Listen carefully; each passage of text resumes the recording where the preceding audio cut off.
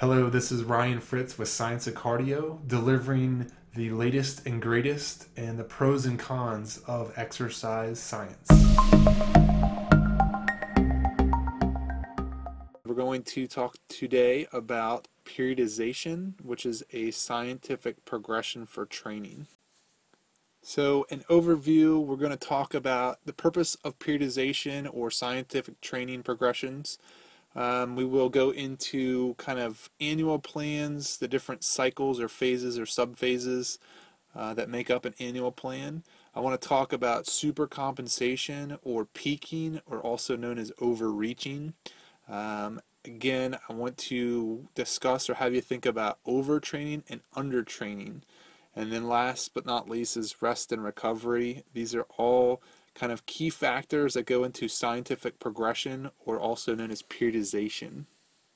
So the purpose of periodization, basically periodization is a scientific progression. You're looking kind of long term and you're trying to reach or plan for a certain goal. So there's kind of three key factors that go into periodization or scientific training progressions. Those are increase efficiency, improve performance, and decrease injury or injury prevention. So increased efficiency, good example is a marathon. If you're running a marathon, obviously you want to get faster and do better with your times. So, there's a million ways to look at running a marathon or training for a marathon. You can run one 26.2 mile set. You can do two 23-mile sets, or you can do a bunch of different versions of that to train to do that goal. So kind of thinking outside the box, there's multiple ways to accomplish a goal, and what is the most efficient or fastest way to get there without getting hurt. So improve performance, we basically are kind of looking at amateur versus professional. So amateur is going to get to a goal, a certain way, and a professional might get to a similar goal a certain way. They might be faster, more efficient, and they might do it without getting hurt. So we want to kind of keep that in mind. Again, there's a difference between an amateur moving or trying to get to professional level, and we have kind of the professional versus world class. Professional athletes are doing a lot of scientific training, but some of the best performers in the world are doing things a little bit different, a little bit better. So something to think about. And last but not least is injury prevention. We want to make sure that we're not getting hurt before championships, and injury is going to obviously hurt your performance and decrease kind of your overall goal. So now I want to talk about stress and adaptation. So basically when you're training, when you're strength training, when you're conditioning, you're basically applying a stress to the body. The hope is that when you stress the body adapts or reacts positively to that stress. So it might be doing 3 sets of 10 on a squat, and you're doing it with 100 pounds. And then the next time you do it, you might do it with 125 pounds.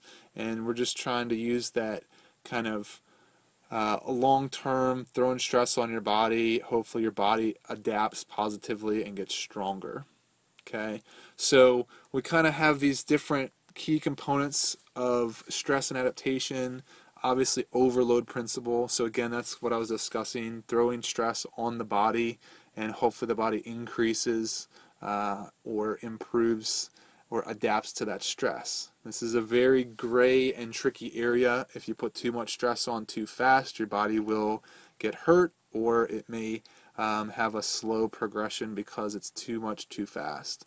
Again, adaptation is stress on the body. There are short-term adaptations, long-term adaptations, and there's positive and negative. So obviously we don't want a negative stress adaptation, because that's going to decrease our performance, decrease how fast we get to that goal. Another good principle that I always try to use with my clients is use it or lose it.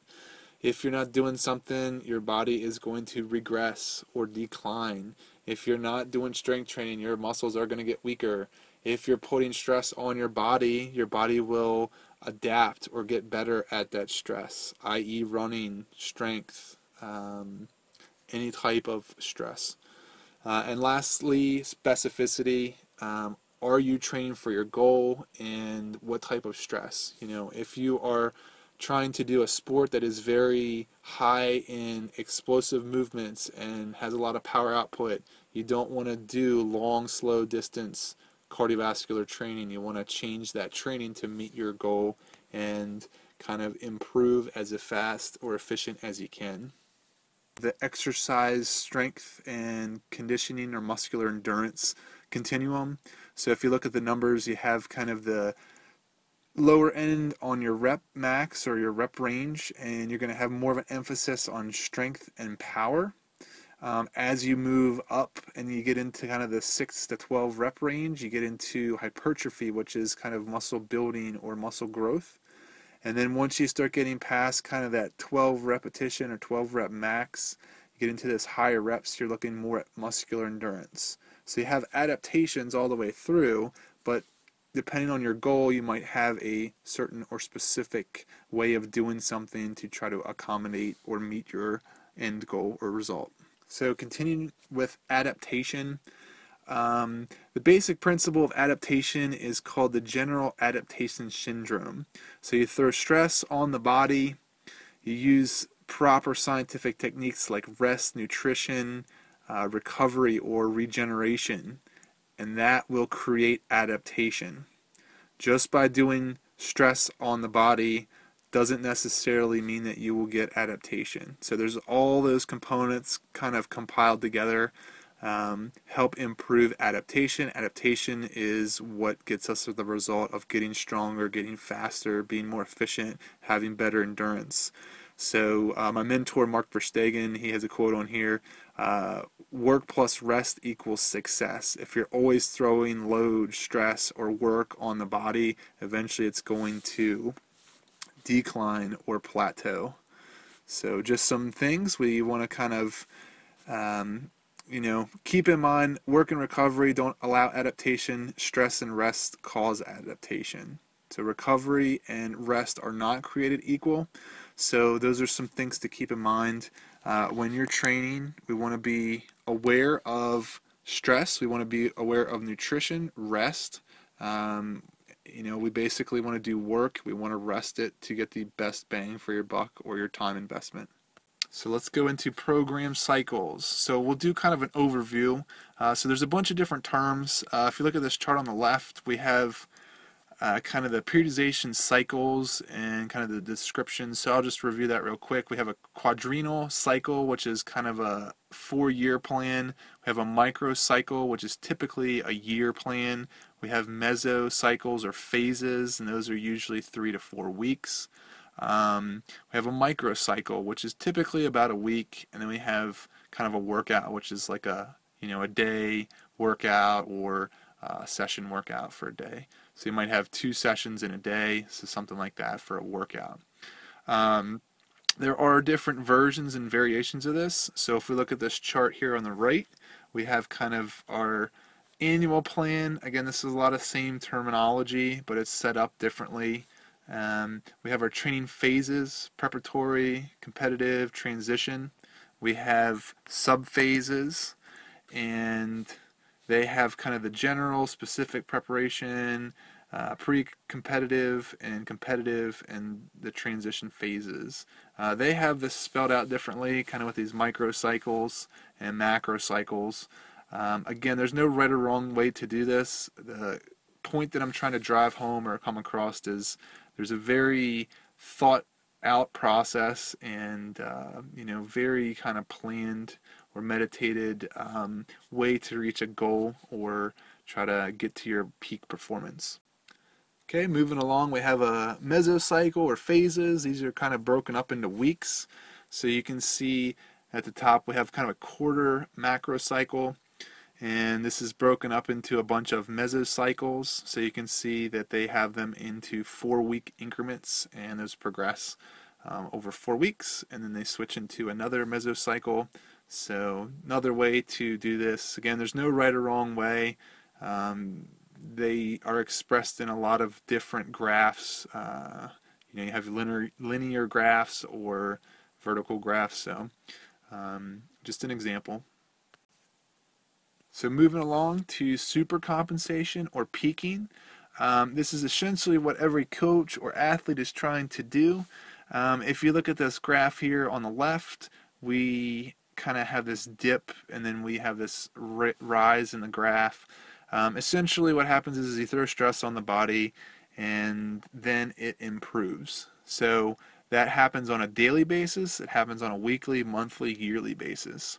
So going to the graph on the right of this screen, we have kind of this red line work stress, and then we have this supercompensation or peaking that happens after recovery.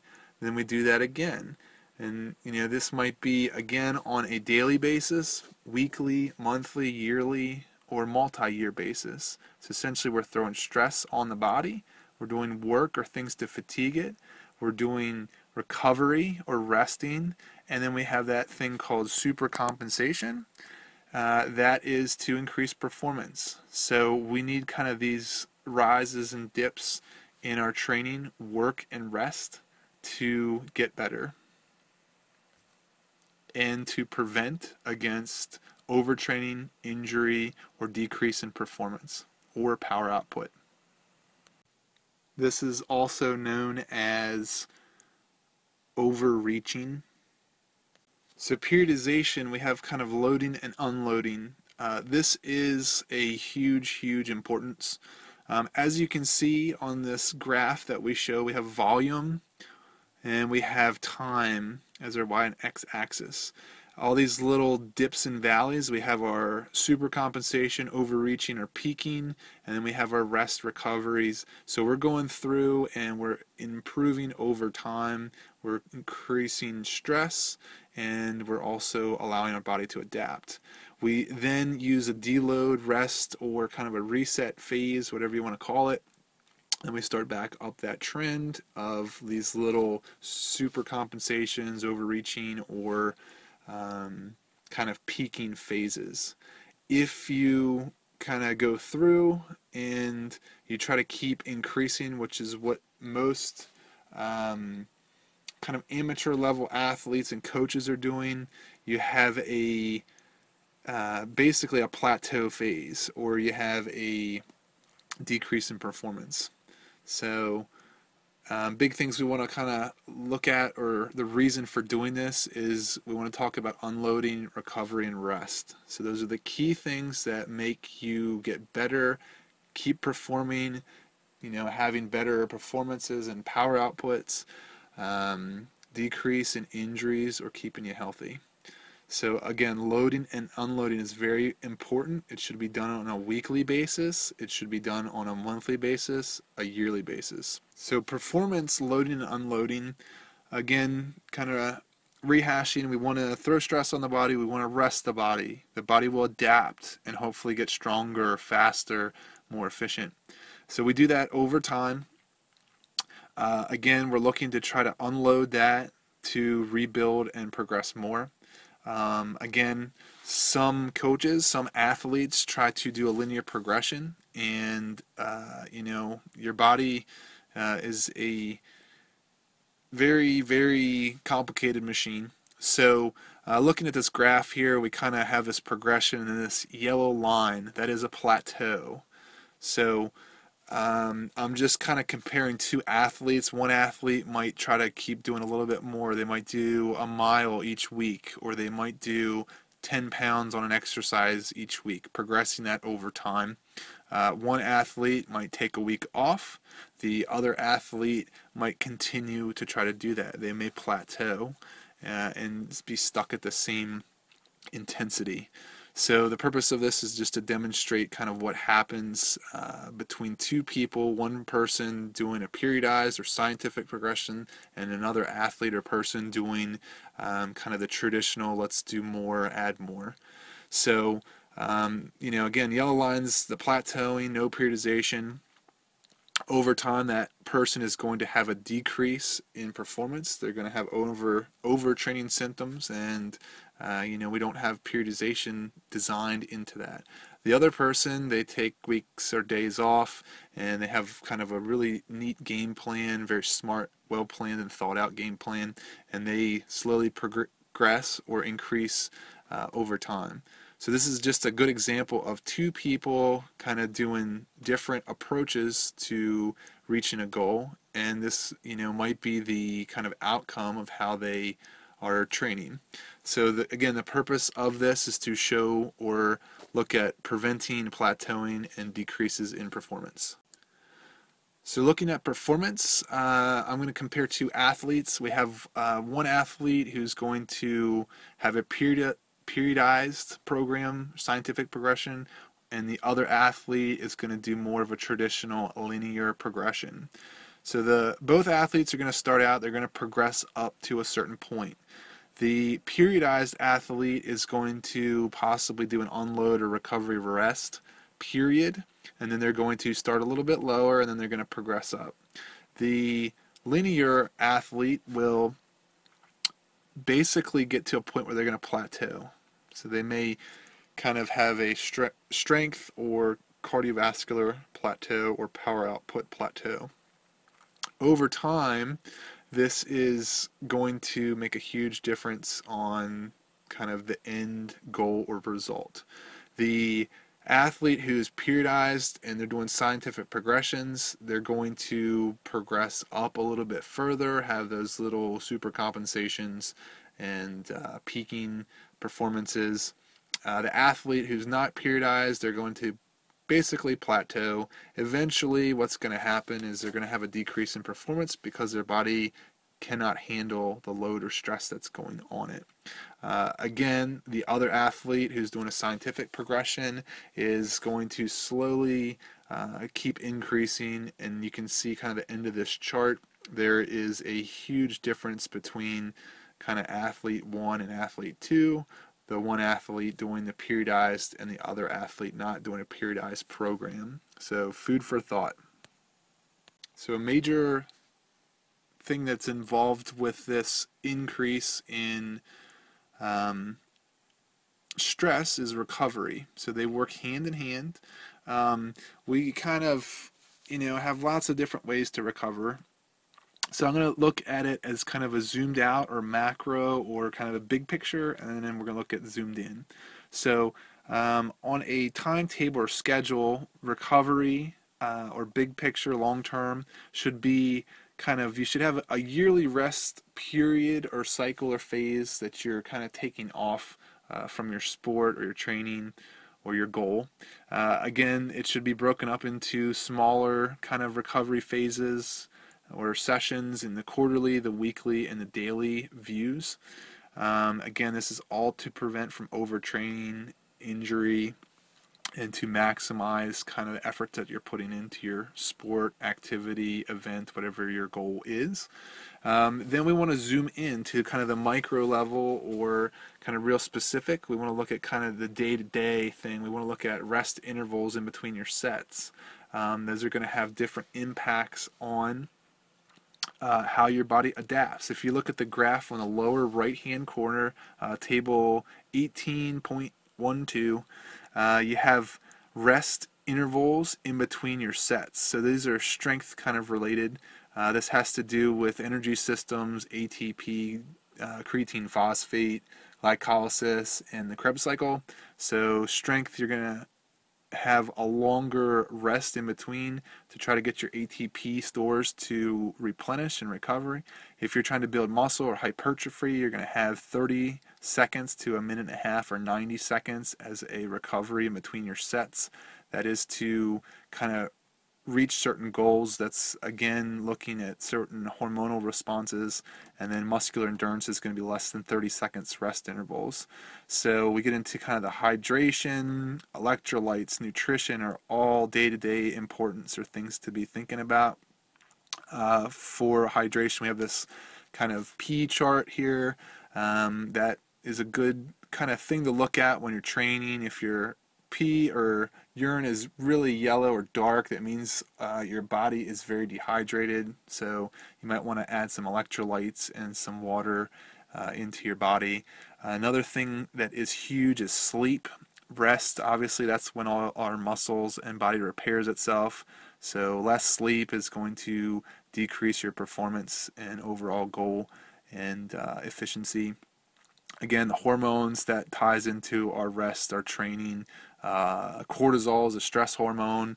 Lots of stress increases cortisol, and again, depending on your goal, what you're trying to accomplish, we can use certain training intensities and time or rest intervals to release HGH, human growth hormone, testosterone, or insulin-like growth factor. So some really neat things that we can kind of throw into a scientific progression to maximize the outcome.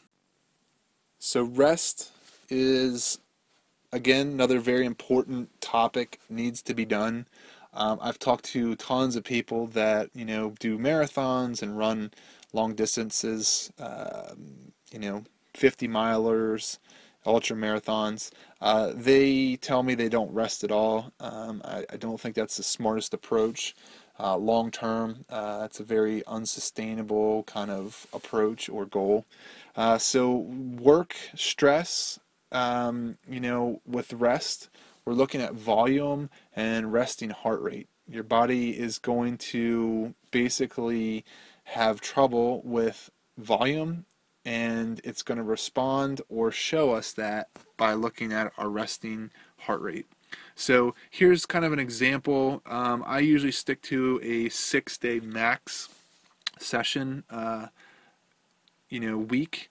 Again, you can have multiple sessions in a day, so obviously there's a day of rest in there. So if you look at this little chart we got here, we got an easy day, a medium intensity day, a high intensity day, then we do a recover or an unload. We go back to an easy day, and then we ramp back up, and then on our 7th day we take off and rest. Okay, that's again to allow accommodation, adaptation, and get your body kind of getting the best that it can be or get to.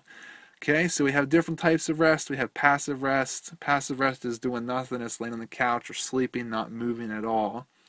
Active rest is doing light type of movements to increase blood flow, to flush out waste products, and to help with lymphatic drainage. So we have stretching, light cardio, foam rolling, massages, massage stick, contrast baths, and icing. So lots of different ways that you can kind of clean out your blood system to help with recovery and repairing, and that way you can go as hard as you can on your next training session.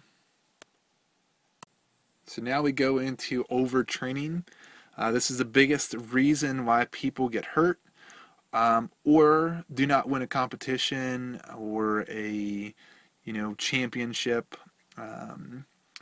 They basically push too hard and their body cannot respond appropriate to the stress and the volume and the long-term stress and long-term volume that they put on it. So these are just examples. I'll have you read through those. The ones that are highlighted are things that I use as key indicators. So muscle soreness, drop in performance, again looking at kind of power with that. People getting sick, immunity is big. All these are very, very important. The biggest one that I look at is resting heart rate. So if there is a 8 to 10 beat increase in resting heart rate, that tells me that the body is not adapting. That is a non-biased or an objective view data point that allows or tells us that our body is trying to repair itself. And then, lastly, kind of decrease in training intensity. So you're not able to do as many reps or sets. Your mileage starts to decrease. So different examples, some things to think about. So this next slide, the overtraining kind of continued. I highly recommend, data collection. We have all these neat little bio kind of feedback tools, heart rate monitors, tracking devices. Um, Use that to your advantage. You can analyze those. I'll go into that more in a little bit. We're also, concerned with cortisol levels or stress, that's going to drive cortisol levels. Professional Olympic athletes might be using blood work to track or monitor that. So again, this is the reason for us putting these cycles and kind of having science behind what we're doing. One thing that helps with overtraining is regeneration, sleep, resting heart rate. Okay, again, looking at that. There should be kind of rest and recovery built in to your weeks, to your months, to your year plans. Lastly, the rest and recovery. We kind of have this whole scale. We should be getting 8 to 10 hours of sleep per night. You should be taking off 1 day a week to allow your body to rest, recover, and adapt. We want to look at a monthly kind of recovery or weekly rest recovery phase, and then every quarter there should be a couple times where you're taking off, resting or recovering, and then kind of on that yearly scale. So kind of long term, looking on all those little things to maximize performance. Okay, here is an example of a hockey player, and we have some kind of data points, so I'll let you read these. First day before training camp, their VO2 at anaerobic threshold was 27. Their VO2 at peak for that testing day was 43 milliliters per kilogram per minute. They had a 2-minute recovery heart rate of 146 beats per minute, and their power output or watts was 440. And we went back and tested this same person after 4 months. They were into their season. Their VO2 at anaerobic threshold went up to 38 milliliters per kilogram. Their VO2 peak went up 2 milliliters. Their 2-minute heart rate recovery went down, which is good. We want them to be more efficient and getting better. And their watts or power output was 380. So that is kind of our big indicator. Our power output is going down.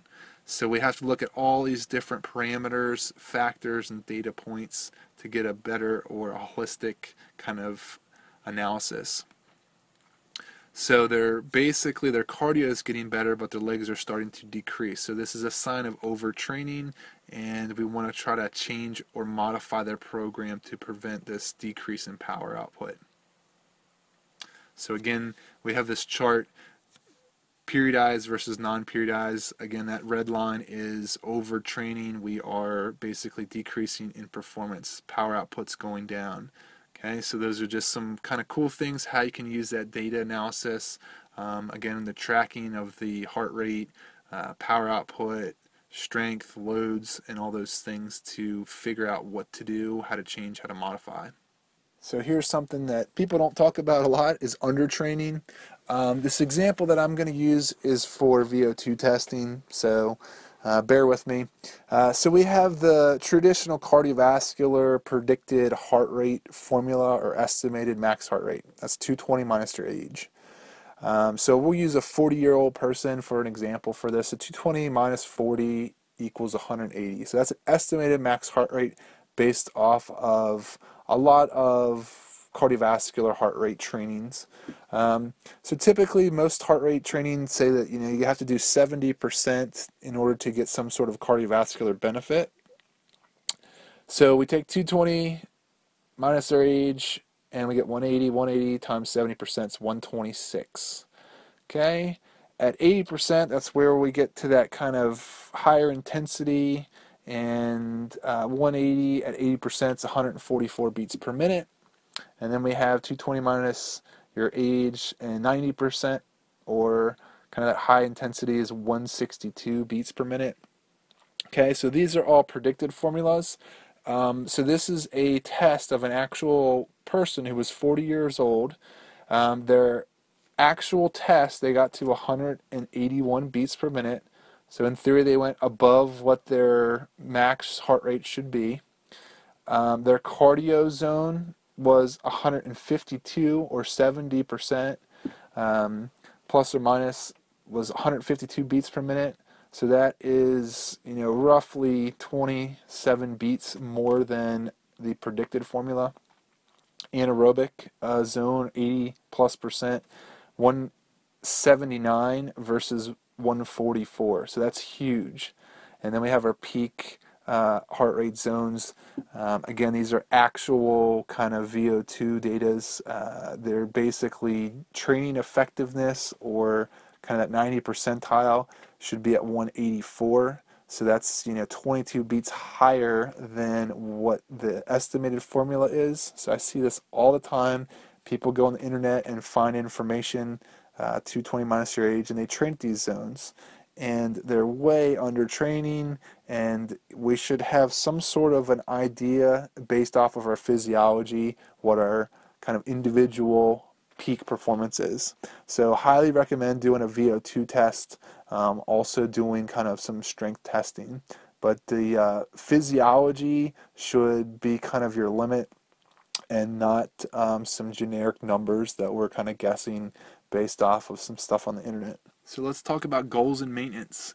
So a little bit different from strength or building muscle tissue than cardiovascular. And again, those have different physiology and kind of different properties. And so let's just dive into it. So strength, what happens is your cells and your muscles, they turn over every 7 to 14 days. So I usually recommend trying to do strength at a minimum, once a week as a maintenance, or trying to maintain your strength, and then trying to get at least 2 times a week in to improve muscle strength, and then having a day, 2 or 3 of rest in between each kind of strength session. Again, some key components are going to be protein and nutrition, and sleep and recovery.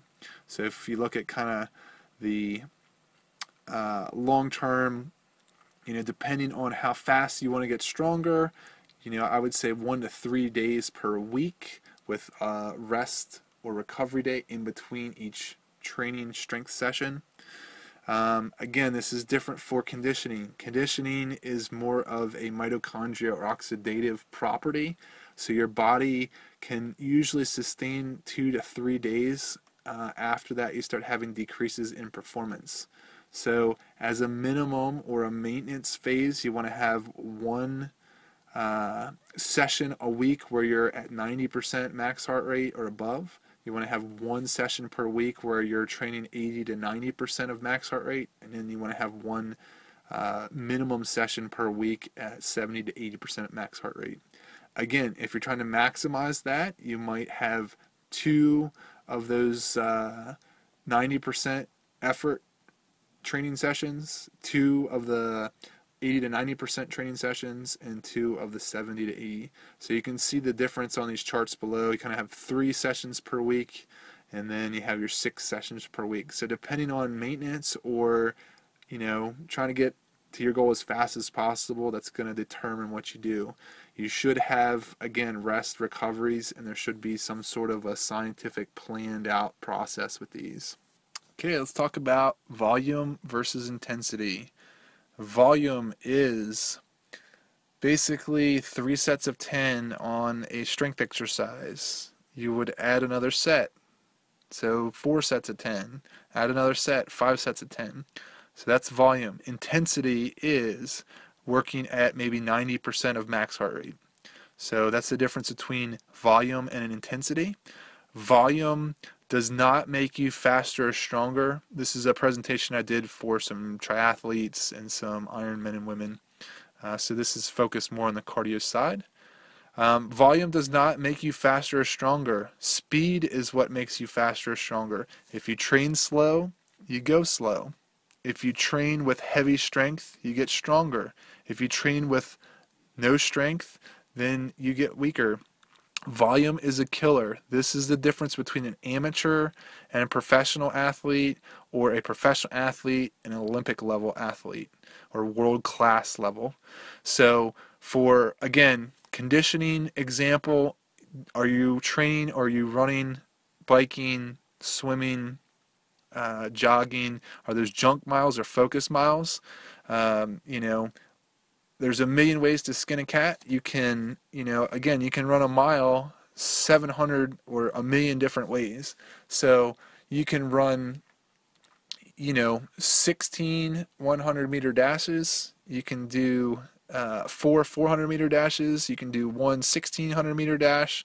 So there's a lot of ways to train and kind of prepare for that goal. As a strength, again, junk miles or junk training versus focus training. Strength, I know a lot of people, they'll do 3 or 4 warm-up sets before they get to their working set. Basically, this is just adding more volume, and it's putting more stress on your joints, more stress on your bodies. So be smart about what you do and how you do it. You don't need to overdo it, as long as you're smart and you have really, really kind of thought out process on what you're doing and how you're trying to meet your goal. Okay? Too much stress may or may not allow the body to recover.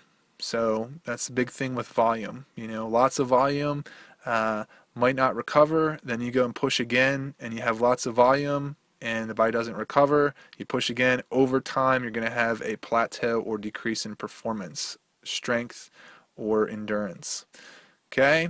So again, all those things are important. As intensity goes, again, intensity, if you think in the weight room, intensity might be a 100-pound dumbbell versus a 5-pound dumbbell. Or on the track or in endurance racing, intensity might be, a certain speed or pace versus distance. So intensity would be, sprint versus the distance, which would be volume.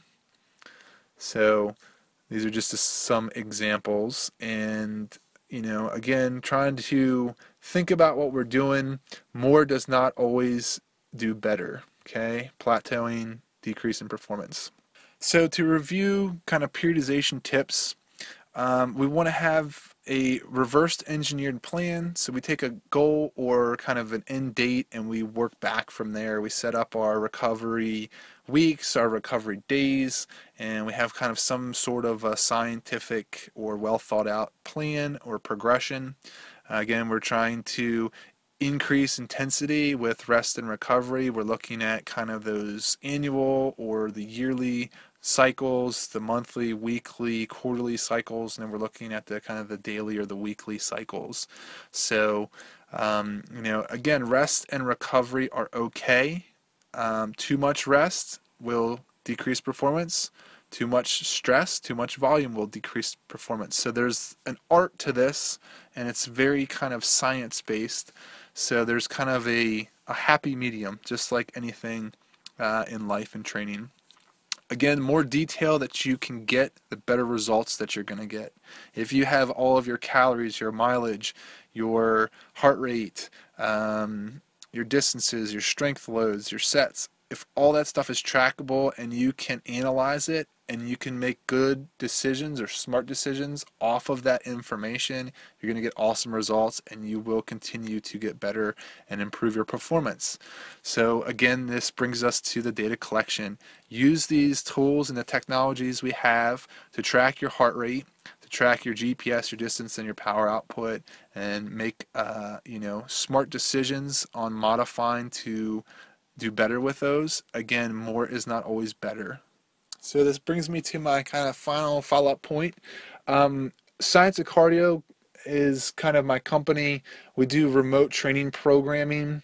Essentially what we do is we meet with a client or athlete. We do some testing or assessments. We do body weight, composition, postural screening, range of motion assessments. We do strength and VO2 or cardiovascular tests. We come up with a workout or a program based off of that, and then we send it to you via email, or we have a web application that we use on the phones or iPads. Basically, we set up a training program for you. We come up and we try to compare pre and post test results. So what happened before, what was your strengths, what was your endurance, what were your ranges of motions, and then we try to use that information to design a custom or specialized individual program for you. Again, we try to use a science-based periodization strength and conditioning program, and that is again either emailed to you or can be viewed through an app that we use through the company. So if you have any questions, feel free to email me. My email address is info@scienceofcardio.com. We have the company cell phone on there. Again, I hope you enjoyed that. If you have any questions, please contact me. And you can also check out the website if you're interested in the periodization or the online remote training. Thank you very much.